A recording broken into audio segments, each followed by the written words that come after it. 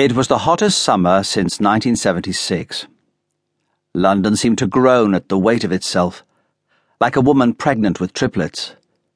The tube was packed and bad-tempered, and a strike by council workers had left the streets draped in the smell of fermenting bin bags, which lay piled outside houses and shops spilling onto the street, pulled over by kids, or dogs, or the homeless, or the rats that us Londoners are never apparently further than 10 feet away from.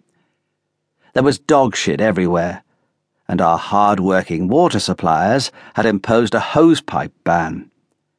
The newsreader spoke of standpipes, and every other ad on TV seemed to show a pretty girl running out of the sea with a can of overpriced glucose in her hand.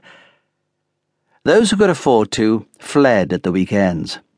The rest seemed to crowd outside the pubs like buffalo at the watering hole.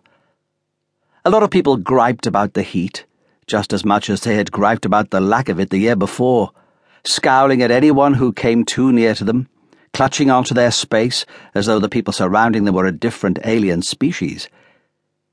But apart from the insomnia and the traffic, which made driving more like sitting in a peat oven, and the fumes, which made cycling just plain toxic, I didn't actually mind it. I wasn't working that hard, and my occupation means I get to spend a lot of time outside anyway.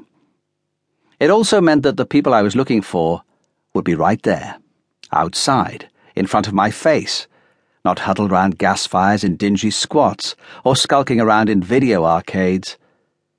The summer was easily the best time for them. Made better the weather stayed. Pollution and stink were nothing to them, compared to bone-numbing days outside the tube stations and long nights in freezing doorways. The heat drew them out and made my job easier. All I had to do was walk around in the sunshine, in the places they were likely to be, until I found them. Except there was one girl the sunshine wouldn't show me, no matter how hard I looked.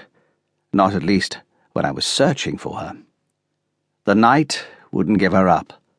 The night that called to her and surrounded her and penetrated her completely. That led her by the hand, through foul pastures, and laid her down to lie where the sun could not reach her. Where the rats were closer than 10 feet, and bolder, far bolder. Drawn by the stink of a part of her that was slowly rotting, because it had died within her a long, long time ago, and was just waiting for the rest of her to catch up.